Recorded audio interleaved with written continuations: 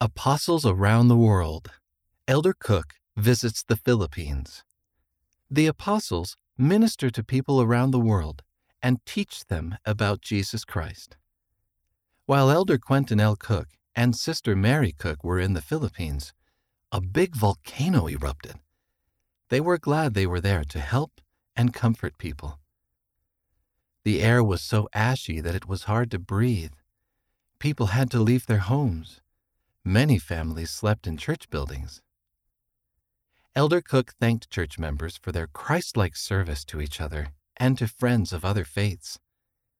Elder Cook told the people that Heavenly Father loves them and that He would help them. Elder Cook said, "The Savior's atonement gives peace regardless of what we are faced with." End of the article. Read by Wes Nelson.